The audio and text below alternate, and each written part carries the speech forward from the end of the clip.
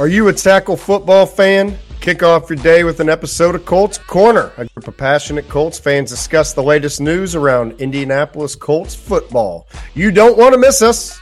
Follow us on Facebook, Colts Corner 1, and on Twitter at Colts_Corner 1 and all major podcast platforms. That includes Apple Podcasts, Stitcher, and Spotify. This podcast is part of the Big Heads Media Podcast Network. Go to bigheadsmedia.com for more great podcasts. And now, on with the show.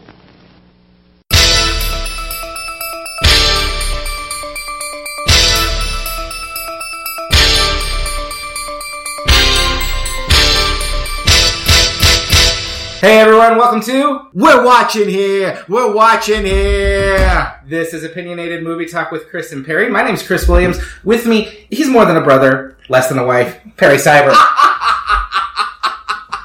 Thankfully, this isn't ending anytime soon, so we're staying sober. How you doing, Perry? Good, how are you, Chris? I am doing great because today we're going to talk Once Upon a Time in Hollywood. Yes, we are. Quentin Tarantino. I'm very excited to talk about that for a bit. Before we do, what have you been watching? Oh, what have I been watching? I have, for the first time, I caught up with a movie that I have been meaning to watch my entire life. A late 60s classic that had gotten away from me until a few days ago. I finally watched Paul Mazursky's Bob and Carol and Ted and Alice. Okay. Which I had never seen. It was sitting there on the Criterion Channel and it was leaving at the end of July and I thought, I better do this while the getting's good. And I was so happy with it. Like it is not the film I expected, even though I'd read some about it over the years.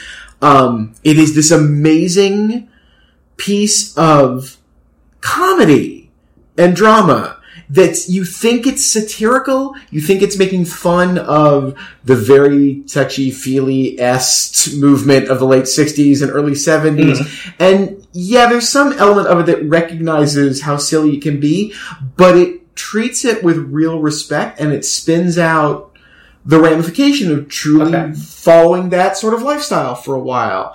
And it catches that point of when boomers who weren't quite young enough to be the flower children of the 60s see these changing mores and affect it. Like, the closest thing I've seen to it are the parents in the ice storm. Okay. Like, that's the generation you're not free love hippies, but that's all going on around you, and you think it might have some merit and value, which they don't in the ice storm. There's a different thing going on in Bob and Carol and Ted and Alice. But I was just amazed by the tone. The performances are great. Robert Culp is fantastic in it. Okay. And it launched Elliot Gould, of course. It's a really marvelous film. I'm sad it's not on Criterion anymore, but that's on TCM every once in a while. And if you've never seen it, I recommend it really highly. It's a film that feels, both of its time being a 1968 film and just a little ahead. It feels like a film more from 72 or 73 in a lot of ways. It's a really great piece of work. And I'm hoping it'll cycle back through on Criterion. A couple notes on Criterion Channel, though. I think it's an episode that we haven't aired yet, but we talked a little bit about Criterion Channel. So after we recorded our last thing, I was like, I'm going to watch the Criterion movie that I said I was going to watch. Pulled it up. I have a Google Chromebook. Criterion Channel does not work. No, yeah. So, thankfully, we have this other one. I'll get around to that. But instead, I went to Barnes & Noble. I had a gift card, and they had a Criterion sale going on. Perfect. And I walked away with, what do I get? Face in the Crowd. Nice. Royal Tenenbaums. Nice. And Lost in America. Nice. So, I have two of those. So three good ones, and then my son broke our TV, and I can't watch TV. Oh. So, but what I did see is The Lion King. Oh. And, I took my son to see this. I think I said this back when I talked about Aladdin. I was kind of dreading The Lion King. I did not realize how much I could dread The Lion King. I am all for a movie that just wants to be a technical showcase and really push special effects. And I will say they have reached a level in The Lion King where they can do anything with computers now. You can make lions look like actual lions and zebras look like actual zebras. And that is amazing. But you know what lions cannot do is emote. And they cannot dance. Yeah. And it is I can't even say, like, whatsoever. There's a disconnect. You cannot connect with this movie at all. Because if you've seen The Lion King, which isn't, I don't think it's the classic everyone says, but I liked it a lot when I saw it as a kid. I saw it several times as a kid. If you've seen it, this movie is basically Gus Van Sant's Psycho with The Lion King. It is shot for shot, line for line, but all the energy, all the color is gone. And you're just kind of watching lions fumble around, and it feels like someone took a nature documentary and dubbed Lion King dialogue off it. And it is the most creatively bankrupt thing I have ever seen. And that is saying something for Disney. That is saying something for Disney, that they do something this cynical and this just craven. Like even Aladdin, which I didn't like. They changed some stuff up. They tried something new. Whether it worked or not is another question. This is just the same movie, but there's a reason why they told it in animation before and didn't dub over nature dialogue. You need emotion, you need color, you need energy. That does not exist in The Lion King. My son loved it. The only way I'm going to see this is if it was actually Gus Van Sant's Lion King. This is the film I want now. I didn't even know I wanted this till you put this in my head. Well, they've probably still got Hunchback of Notre Dame, things like that. Maybe they'll get Gus Van Sant to do one of those. I'm sure he's looking for something. Anyways, let's move on to a movie that does have a lot of energy, a lot of emotion. Not a lot of them, well, a little bit, but it's definitely more creatively original than The Lion King. It's got people who can emote in it. Absolutely. And that's Once Upon a Time in Hollywood. Perry, tell us what this movie is and then what you thought about it. Once Upon a Time in Hollywood is Quentin Tarantino's best titled film since Pulp Fiction, and it is the story of Rick Dalton and Cliff Booth. Rick Dalton is a 50s Western TV star of the NBC Screen Gem series Bounty Law, who leaves that show for a bit of a film career, but it's now 1969, and the career ain't going like it used to. And we hear all about it in an early scene when he sits down with an agent played by Al Pacino, who lays out why his career is not going well and why he should go to Italy and make spaghetti westerns, which Rick really doesn't want to do.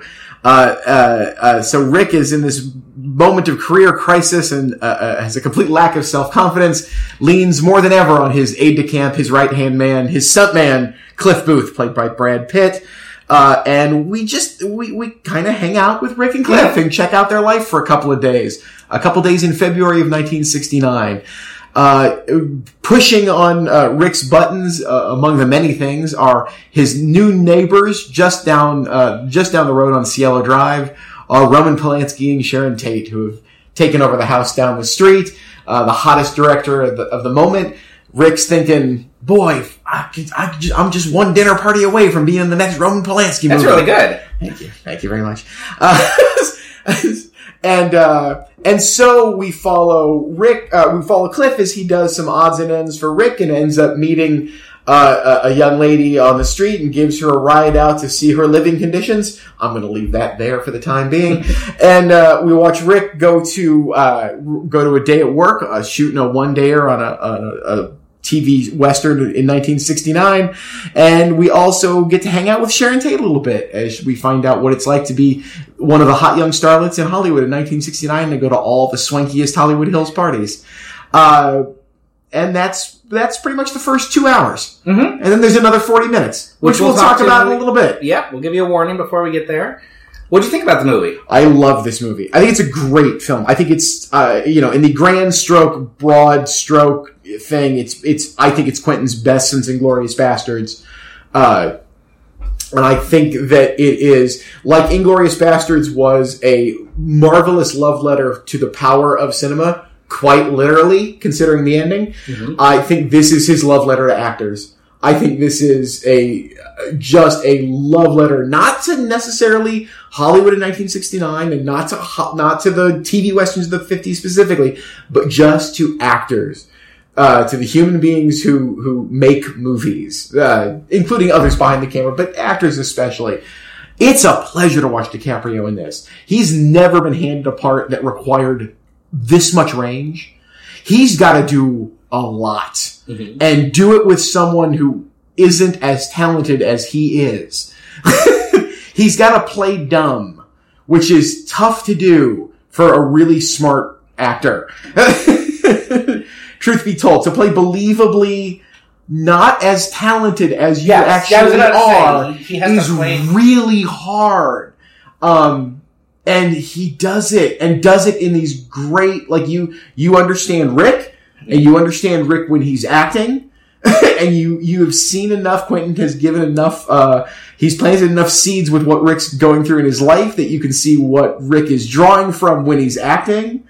And he's, as always, cast the film beautifully, with a bunch of other fantastic actors who support everything he's trying to get to. Timothy Olyphant is fantastic as the star of the Western that DiCaprio is going to shoot. Lancer, right? Lancer, yep. Yes. Yes, it's the Dango Lancer joke. Yes, indeed. And it's just a joy to watch Tarantino play in this setting for a while. Yeah, I would totally agree. I think we talked about this when we did our episode about criticism. I think we hit on this. There's usually a part in the summer where I start to really get feeling like this is a grind. Because even if I like the movies, like I liked Spider-Man Far From Home. I have nothing new to say about the 8th Spider-Man movie in 10 years. I liked it, but you start to feel like, oh, everything's kind of the same. Everything's a slog, and everything is just manufactured to get those tickets, and there's not a lot to chew on. And the best feeling I got was coming out of Once Upon a Time in Hollywood, driving home, and legitimately thinking, I don't know what I thought about that movie. To the point where I'm like, I didn't know if I liked it just yet. I didn't know. I knew I enjoyed watching it, but whether it was good or bad, and I spent 3 or 4 days just thinking about, mulling over different choices he made in this movie, different plot threads, things like that. Just thinking back to watching, like you said, these actors at work. I really loved this movie. It settled in a place where I think it's one of my favorite Tarantino movies. I think it is all the things you love about him, which is he can just shoot actors hanging out like no one else. Gives them great dialogue. Gives them these long conversations that don't always have to go anywhere, and there's not necessarily, a button to the end of the scene, but he just watches them hang out, and it's so much fun just to spend time with them and be in this world. But I also felt like this was the sweetest movie Tarantino has made in a lot of ways. And really, in a lot of ways, it might be, I think I said this elsewhere online, like, all his movies are personal. You always know what turns Tarantino on in his movies. This is the first one where I felt like I got a little glimpse of, oh, this might be what makes him cry a little. This makes him a little, it's wistful in places, which you don't get in Tarantino movies. And I think it's his most mature, thoughtful film yet. I don't know that it's my favorite of his, but it's up there. And, Brad Pitt and Leonardo DiCaprio in particular are just so much fun to watch. Jumping off the idea that it's his wistful, and I like that. I like the use of that word. This is, in a lot of ways, it's a fusion of Jackie Brown and Death Proof. That's really what the combination is here. Because Jackie Brown does have that. Jackie Brown is the other one that is genuinely dealing, and it's even more so. It's a emotionally deeper film than this film. Because he actually invests the characters with those emotions. He's not just playing it out for his own sake. Right. The characters are actually experiencing this. But, a lot of people are talking about how this is about a generational shift in Hollywood. It's about Rick Dalton realizing the end of his time. And I think that that's really oversimplifying what's going on here. That's also what Death Proof was about. Death Proof was about an old-time stunt guy who couldn't let things go. That, of course, is played for horror and comedy, where this is played for... let's just call it anticipatory horror. Sure, okay, that's a good and a really humanistic look at, instead of putting it in Stuntman Mike and in the utter sociopath that character was in Death Proof, to give it into someone who is capable of real emotion and is sensitive and is very ego-driven and is not sure what's going on in his life. I just love the indecision in Rick so much. It's a wonderful quality, to the point that, and no one has talked about this, He has a stutter. I have that in my review. That is never explained. It's never even mentioned by another character. I love this touch. And let's just another, not as if I haven't praised DiCaprio enough in the minutes we've been talking about this. A perfectly executed stutter throughout. Yeah. Like it never seems showy. It never feels like, oh, he's doing the stutter. He just stuttered. No, it's not overly pronounced. It's just enough where you can catch him tripping over it and know that he's aware of it, because it always comes in those moments where he's a little insecure. Yes. When he's on screen, he doesn't have it. Never. And there's a scene I love, and there's no reason in it for it except to kind of just watch him and then understand what he's going through as an actor, how he's maybe being reinvigorated with his passion. It's that long sequence where he's filming the scene on Lancer. Yes, with Timothy Oliphant, the first scene of this. Yes, because there are two. Yes, the one in the saloon. I guess they're both in the saloon, but it's a 60s TV Western. The saloon was the only set. And I love the way Tarantino films that, because you get this feeling of just the long camera take. It feels almost like you're watching this TV show. And you feel what it's like when someone is acting and they're on that run where they're on this high, they're nailing every line, but then you just feel that snap when there is a flubbed line and how the illusion is just so easily broken.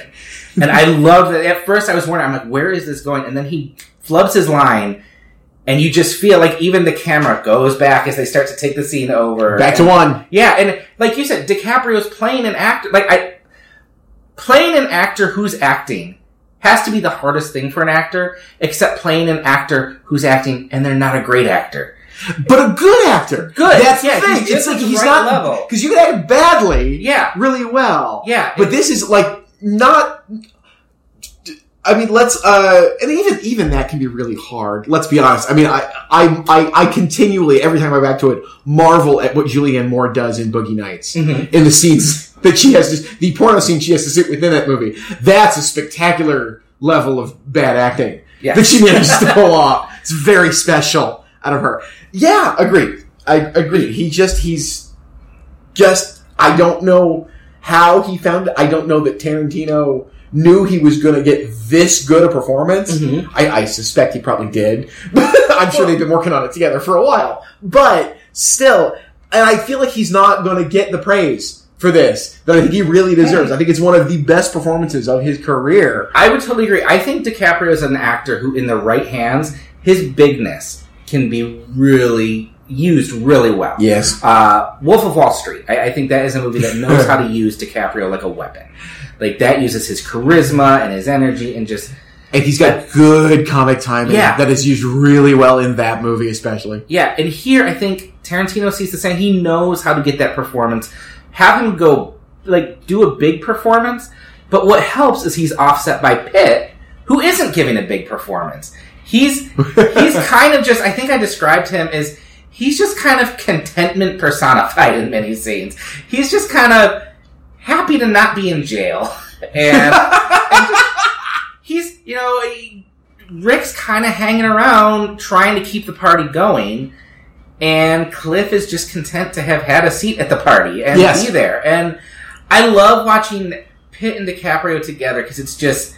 They complement each other so well in this movie. And I could have a whole movie about Cliff and his dog. There's a sequence where Cliff goes home and makes dinner for his dog and himself. And it's a movie in itself. It is so much fun to watch. I love just the labels on the dog food and the rat-flavored dog food. And the two of them are literally hot and cold in this movie. Mm-hmm. That is, in all sorts of ways. They are hot and cold. And it is fun to watch them play together. DiCaprio he's playing the part that is, in a way, less iconic.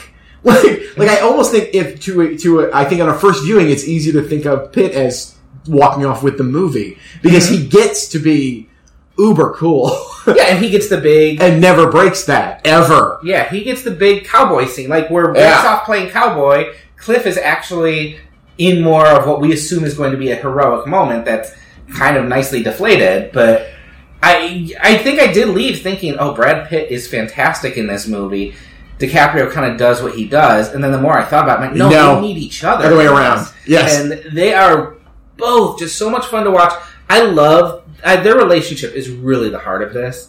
I love how it's really complex when you think about it, because you have Rick, who has all the success and all the trappings, and Cliff is happy just to kind of be his gopher, and Rick's not really above exploiting that when he needs to. Not at all. But Cliff doesn't resent that, and it's just but there's also this real camaraderie between them too. They're happy to just sit back with beers and watch Rick on TV, and it's such a well thought out relationship. It's one of my favorite, two of my favorite characters in Tarantino movies. I just love watching them together. And we haven't even talked about Margot Robbie yet. We haven't talked about Margot Robbie or about the other, the cloud of dread that hangs over the entire 2 hours of the movie, which is, there's a really entertaining flashback at about the hour point in the movie, in which we learn a little bit about Cliff's, we learn a little about Cliff's backstory. Mm-hmm. We learn why he's no longer getting work as a stuntman. And at the end of that, while this happens, he's up on Rick's roof. He looks out and he sees an ice cream truck arrive at the end of the circular drive that ends just before the gate that leads up to the Polanski Tate residence, and watches a buckskin jacketed, shaggy, dark-haired young man come out of the ice cream truck and walk up and see if anybody's in the house. And you learn that is Charles Manson. Except they never use the word Manson once. No, they don't. Movie. They don't. You just know it's Charlie. Charlie's going to dig you, man. And so that's there and hovering. If you didn't understand that the date of that 1969 was the date in which the Manson murders happened, this is the tip-off that it's going to be there. And so you're always sort of waiting for that shoe to drop. And sure enough, Cliff keeps seeing this attractive hippie girl on the streets, thumbing rides, and the third time he sees her, finally picks her up, and she has to be taken out to Spawn Movie Ranch, which, if you know your Manson history, you know what's coming. Mm-hmm.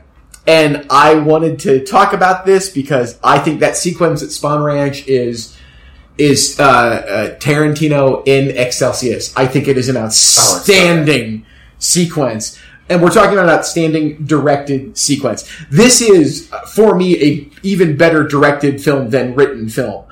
I don't know that the themes all really mean anything or coalesce into an organic, cohesive thought, but the experience of watching this movie and seeing this movie and the way that these images are put together just seem to imbue everything with the meaning that I need. I can't articulate it. It's the perfect example of Jean-Luc Godard's great quote about how the only way to critique a movie is to make a movie. Mm-hmm. And I'm not saying I think this movie is a critique of another movie. I don't really know. I don't have the words to describe what this movie experience is as they fully capture what it's like to see it and experience it.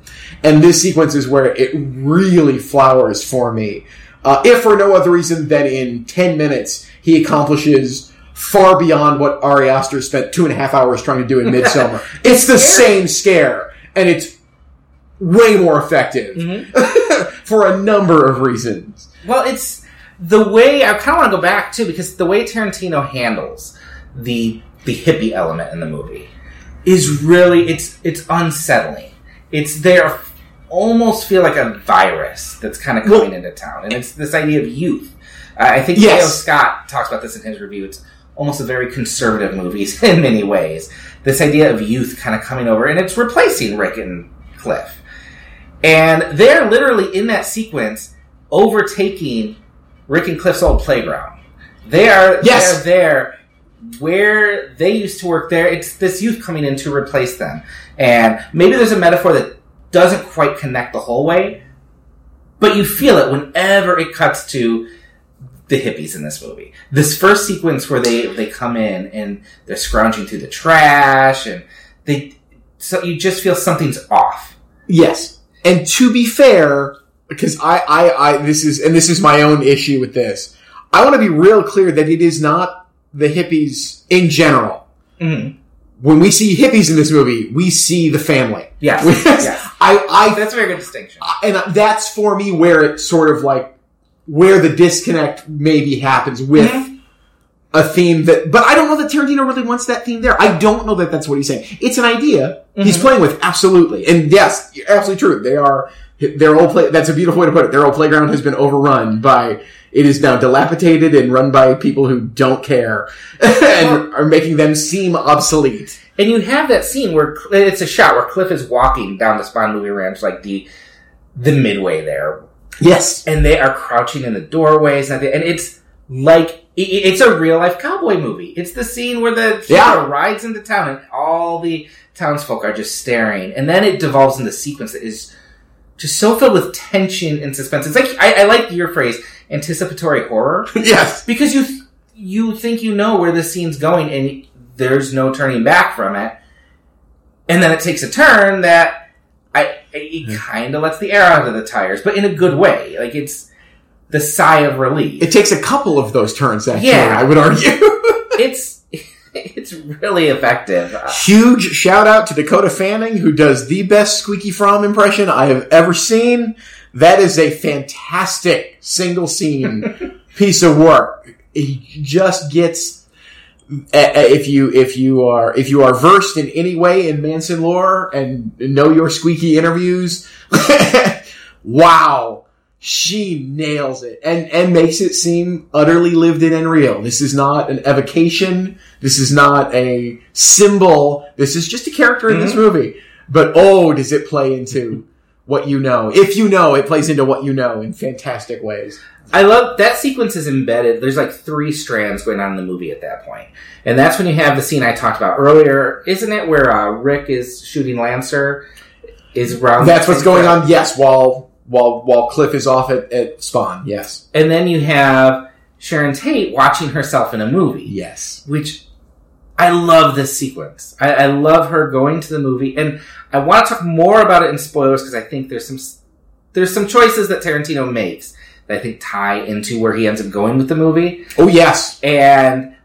But just in the moment, just the shots of her watching herself on screen, and it's Margot Robbie actually watching Sharon Tate on screen. Yeah. But just focusing on Robbie right now, as she starts to hear the chuckles through the theater when her character does something funny. Yeah. It lets Sharon Tate be a person. And I feel like, she's always, whenever you hear her name, it's always in conjunction with the murders, always in conjunction with being a person. Yes. And he lets her just be this person who goes and buys a book and goes to see a movie and goes to parties and is experiencing all the hope that comes with youth, with being part of the scene, which I think, I like that you differentiated between, made the clarification that not all the hippies here are the Manson family.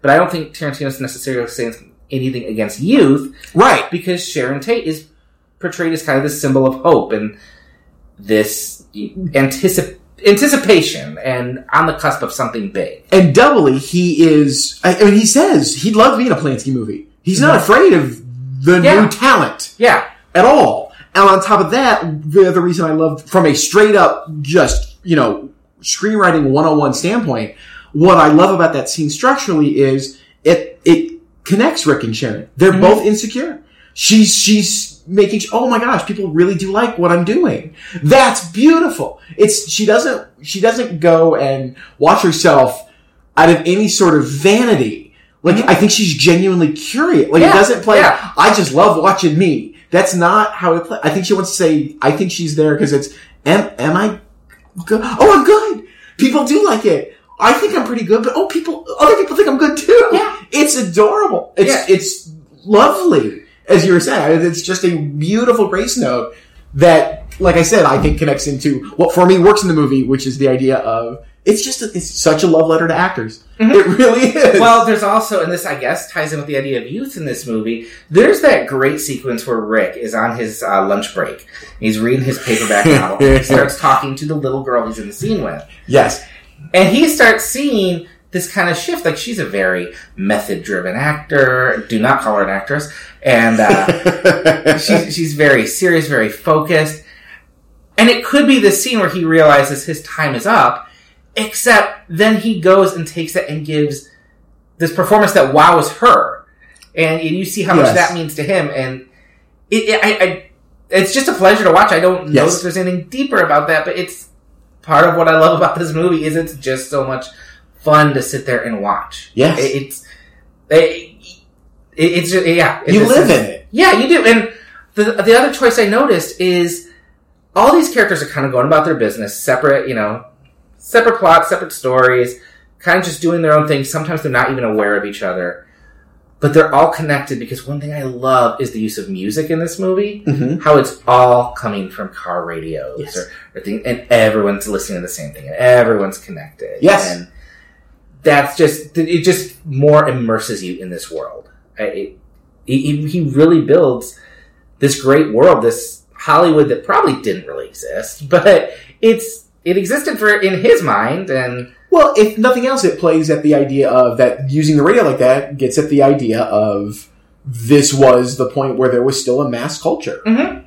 And this is the beginning of the end of that. I mean, you've got, we have talked about this we've talked about this a bunch, and that, that is the exact point in time where it splits and the studios don't know the youth market anymore. And so everybody Dennis Hopper gets to come in and make, he spends whatever pittance he spends to make Easy Rider, and the film makes tens of millions of dollars. It becomes an absolute cultural phenomenon, and Bonnie and Clyde happens, and The Graduate happens. Yeah. This is the beginning of the true fracture, where there isn't one thing that everybody's listening to. And, I like that the radio is both a precursor of that because of the music that's being played, and at the same time shows the unification of everybody, because they are all experiencing it and listening to it. One other thing before we get into spoilers. Tarantino has said a lot that 10 films he's done. And I don't know, a lot of people say that. I don't know. I don't know how serious he is. But this feels like a movie from a filmmaker who's getting ready to say goodbye in many places.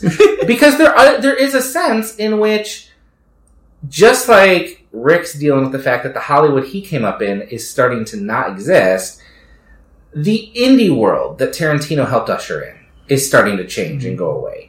And not starting. It's gone. The theatrical experience is going away. I mean, we talk about, you talked about the monoculture being gone. Yeah. I mean, just look, Netflix alone has 10 different audiences it's trying to serve. Yeah. And it does feel like Tarantino this feels like a film made by someone who sees maybe their own time is starting to pass, and they're kind of mournful about that a little bit. It feels like there's many ways in which this is only a movie Tarantino could make, but I feel like it's a movie he could only make right now. Yeah, like he would not make this film right after Pulp Fiction, and it would not be the same. No, it would not be the same movie. He might have, but he would not be the same movie by any means. You're right. Do we have anything else before we get into spoilers? Because I'm really itching to get into this. Let me think. If I do, we can mention it during the spoilers. It's a reason to keep listening, everybody. Okay. If you have not seen Once Upon a Time in Hollywood, pause the episode, buy a ticket, go see it. About 2.5 hours later, hit play again, and join us for the rest of this thing. But right now, let's talk about the ending. Perry, what happens at the end? So the end of the movie... so we skip ahead 6 months. Rick decides to go to Italy. We find out he makes 4 movies in Italy. Also picks up a young Italian starlet bride and brings her back to the United States. At the same time, Cliff went with him, of course, and was his stuntman over there. But they have realized that it's sort of the end of the run for them being together every day. Mm-hmm. That now that Rick's married, this needs to stop. That Cliff needs to, he's going to move out of the city, which is a big thing. There's a speech earlier in the movie about how important it is to live in LA and to live there, to really live there, to buy property. And that Cliff might move out into the valley and, bank the money and live off that for a while, live a little smarter, cut back, and so he can't keep paying Cliff. So Cliff's going to be out on his own. They're going to have one epic drinking session together to say goodbye to their daily friendship. And in the meantime, they're going to have this big old get together on August 8th, 1969, which, if you know your history, is the night of the Tate murders. Mm-hmm. And so. Spoilers are coming now. Inglourious Basterds style, Quentin decides to play with history a little bit, and the family members who go to the house end up at Rick's house instead. Yep. Where I'll just go with the old Clockwork Orange reference and say we get a bit of the old Tarantino ultra-violence. Before as you said before, a bittersweet, wistful conclusion. Yes. And that's enough of a description as I want to give. Let's talk about what it all means. I think there's something you said at the start of the review that really, because when I left the movie not knowing what I thought, it was I don't know what to do with this ending at first, because there was a part of me that felt, wow, this came out of nowhere. Should I be offended because this is a real life murder? But you mentioned how this is his best titled film. Yeah. Once Upon a Time in Hollywood. Yeah. And before I went and saw the movie, I was talking with a coworker, and she had a question about the ellipses in the title. And she's like, what do you think about these ellipses? I'm like, I don't know, it's probably an affectation or something. But understanding that title and why those ellipses are there, it's a fairy tale, very obviously. But those ellipses, that's where the wistfulness hits me. This is what I wish had happened. What if those murders didn't have to take place? It's Tarantino using film to kind of give us the ending we want. And he plays throughout the movie with this idea of mischances or what might have happened. We don't know the whole truth. We see Rick missing, imagining the Great Escape that he missed out a role on. But he's reintegrated into that footage when we see it. We don't know exactly what happens to Cliff's wife. There's this whole idea of things we don't know, things that might have happened. There's two sides to the story. And I think that sets you up for this ending in many ways.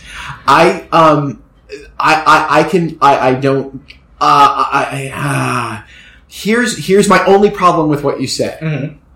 I don't think that I don't want to say that this is the way he would have wanted it to happen.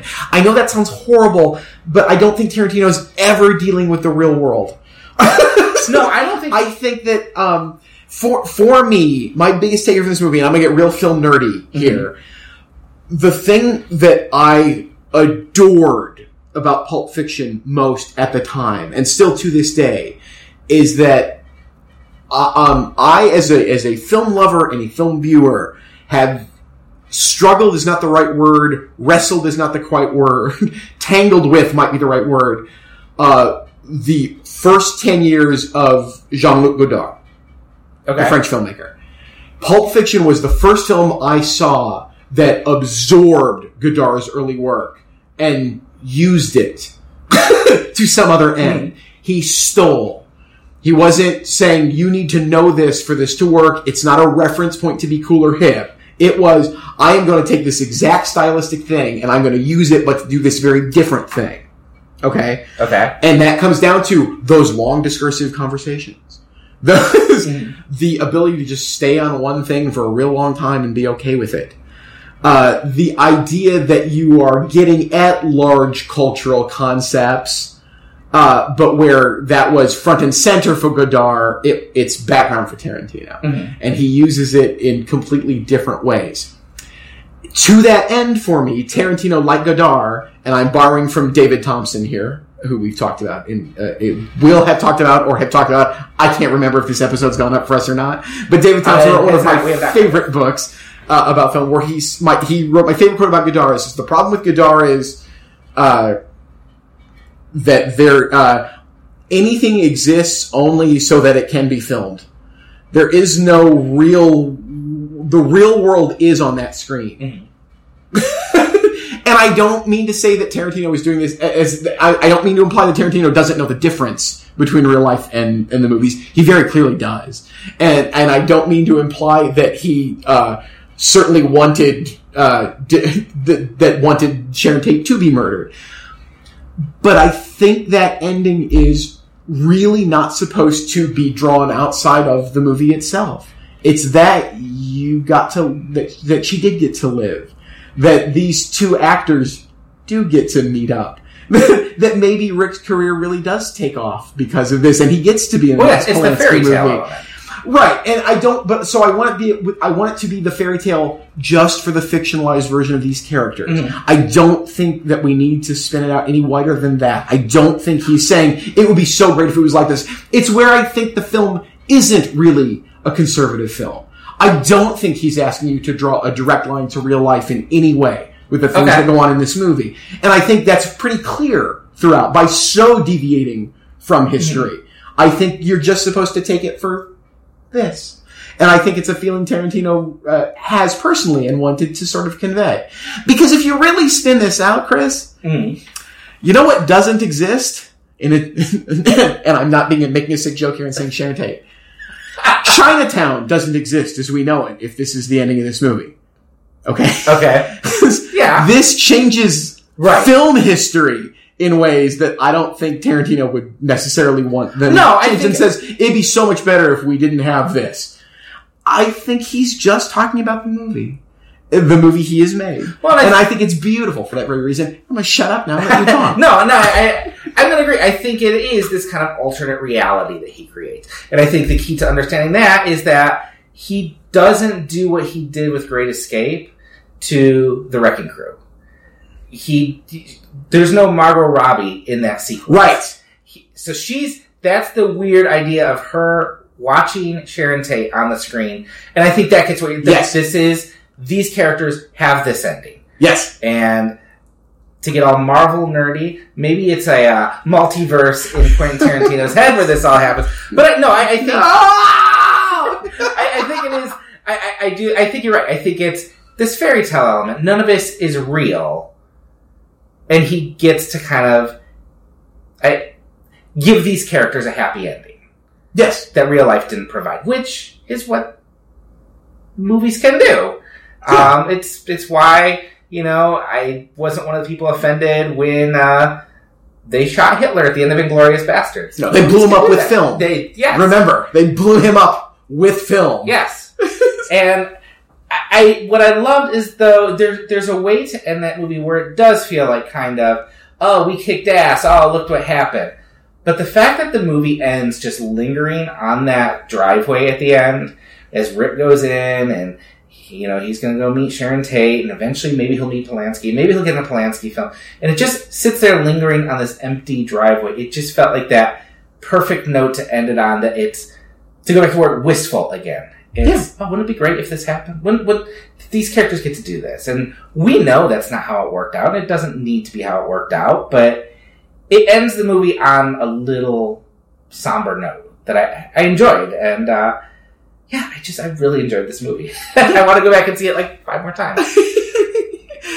It's really good. That's all I've been able to say. Like I said, we've talked a whole lot, and I don't feel... it's not a film you can explain. No. It's not a film that is saying anything profound. It doesn't have a point other than to experience it. And whatever you get out of that experience. I think it's an even better directed film than it is written. And that is, usually, well, I don't want to say that either. Tarantino's writing is usually as interesting and as full and as potent as his directing. And this, I feel like the directing is even a little better than the writing. And I'm not talking about the dialogue. I just mean in big, grand thematic terms. It holds together as a piece of work in just really great ways that you just continue to turn over after you've seen it. It's a film you enjoy thinking about. If there was one thing that didn't quite, I haven't wrapped my brain around it, it's the choice to use Kurt Russell as the narrator before we even meet his character in the movie. And that's a choice that I love just because I love Kurt Russell, but I don't quite get the reason for that. I'm good with it. I thought about it as well, and I kind of landed on, I think it's for the sheer reason that out of all the people in the movie, both, all the actors cast in the movie, he was the only one who was actually really around Hollywood in 1969. That's true. I think it gives him that much, I think he's the only one who could carry the gravitas And not that there's a lot of gravitas in that voiceover. In fact, there's a lot of very funny in that voiceover, which Russell delivers beautifully. And that's the other reason. He's got a great voice. And the way he says bullshit. Yes. It starts out is just great. And both that, and he can carry he does a great job of setting up what you think is going to be, you think throughout this movie, as a viewer, you're going to have to watch Sharon Tate be murdered. Mm-hmm. You assume that's what's coming. And as that moment seems to be getting closer and closer, his voiceover gets more somber and more serious and more by the book, Dragnet-ish. At 9:30 this happened. Mm-hmm. And you're setting you up for this. And then you thankfully and lovingly had the rug pulled out from under you. We're in spoilers, so I can say that. Absolutely. We're in heavy spoiler zone here. I loved the payoff to the flamethrower. Well, remember, Tarantino is a savvy enough writer to follow the cardinal rule of Chekhov, right? Which is, if you set up a flamethrower in Act 1, it better go off in Act 3. I didn't expect that to make a comeback, and I loved that. The first 20 minutes of this movie, conservatively, maybe 30, is spent in two long sequences that exist for no other reason than to set up the two big surprises at the end of the movie. Yes, he's setting a bunch of other stuff up and doing things, but, that sequence you talked about that's so lovingly fun of the short movie of him going home to feed the dog is all set up for the end, just as the entire story about... Oh, and I'm blanking on the McCluskey, the 14 Fists of McCluskey. 14 Fists of McCluskey, I think. Is that entire story is a setup for the greatest flamethrower in cinema history. And I loved Al Pacino in that short scene. It's nice to see Al Pacino walk on a screen and not be exhausted when he walks off the screen. I'm glad he got to be in a Tarantino movie. I wish it had worked out that Burt Reynolds had been in the Bruce Stern role. He died right before they shot, but because no, sorry, I would have loved it because the Rick and Cliff characters are so modeled off Burt Reynolds and Hal Needham, and just kind of their friendship, and I would have liked that payoff. But Bruce Stern is good too. I think Stern is fantastic. I can't imagine Burt had been that good in that part. Well, what would have happened is he would have been good, and everyone would have said how good he is, and then he would have been like, "All right, I'll go make shit for the next 5 years or whatever." He would have pulled the PTA and seen the film and yelled at Quentin, "You've ruined my career," and punched him in the face. Well, that is Once Upon a Time in Hollywood. It is playing in theaters now. Perry, do you have any other thoughts on it? No, see it. Even if you don't like Tarantino films for the violence, don't go. I don't know what else to tell you. But if you are at all interested, if you are intrigued, I just think this is a film, this is absolutely a film worth seeing.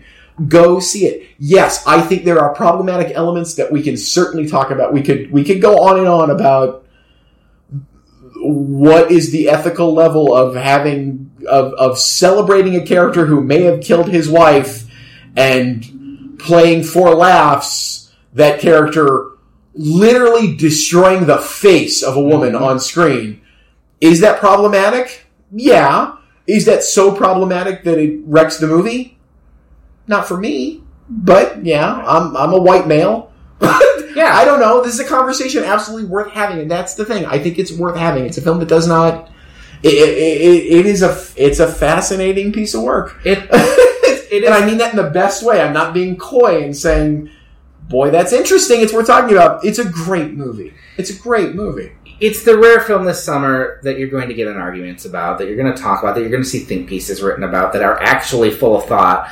And it opened at $40 million, which encourages me. For a 2-hour and 40-minute R-rated movie. Yeah, with no IP behind it. That makes me happy. Well, okay, but it's not... Look, it's using history as its IP. Sure. To be fair. There's no comic books or Disney or anything behind it. I go see it. It's fun. I have a feeling this will be on my top 10 list this year. It's a great time. Perry, where can people find you? You can find me on Twitter at Perry Loves Film. You can find me at Facebook by my name, and you can usually find me third row center at your local multiplex. You can find me writing about film at michigansportsandentertainment.com. You can find me on Twitter at Mere Christianity. You can listen to my other podcast, Wasting Time, where we talk pop culture.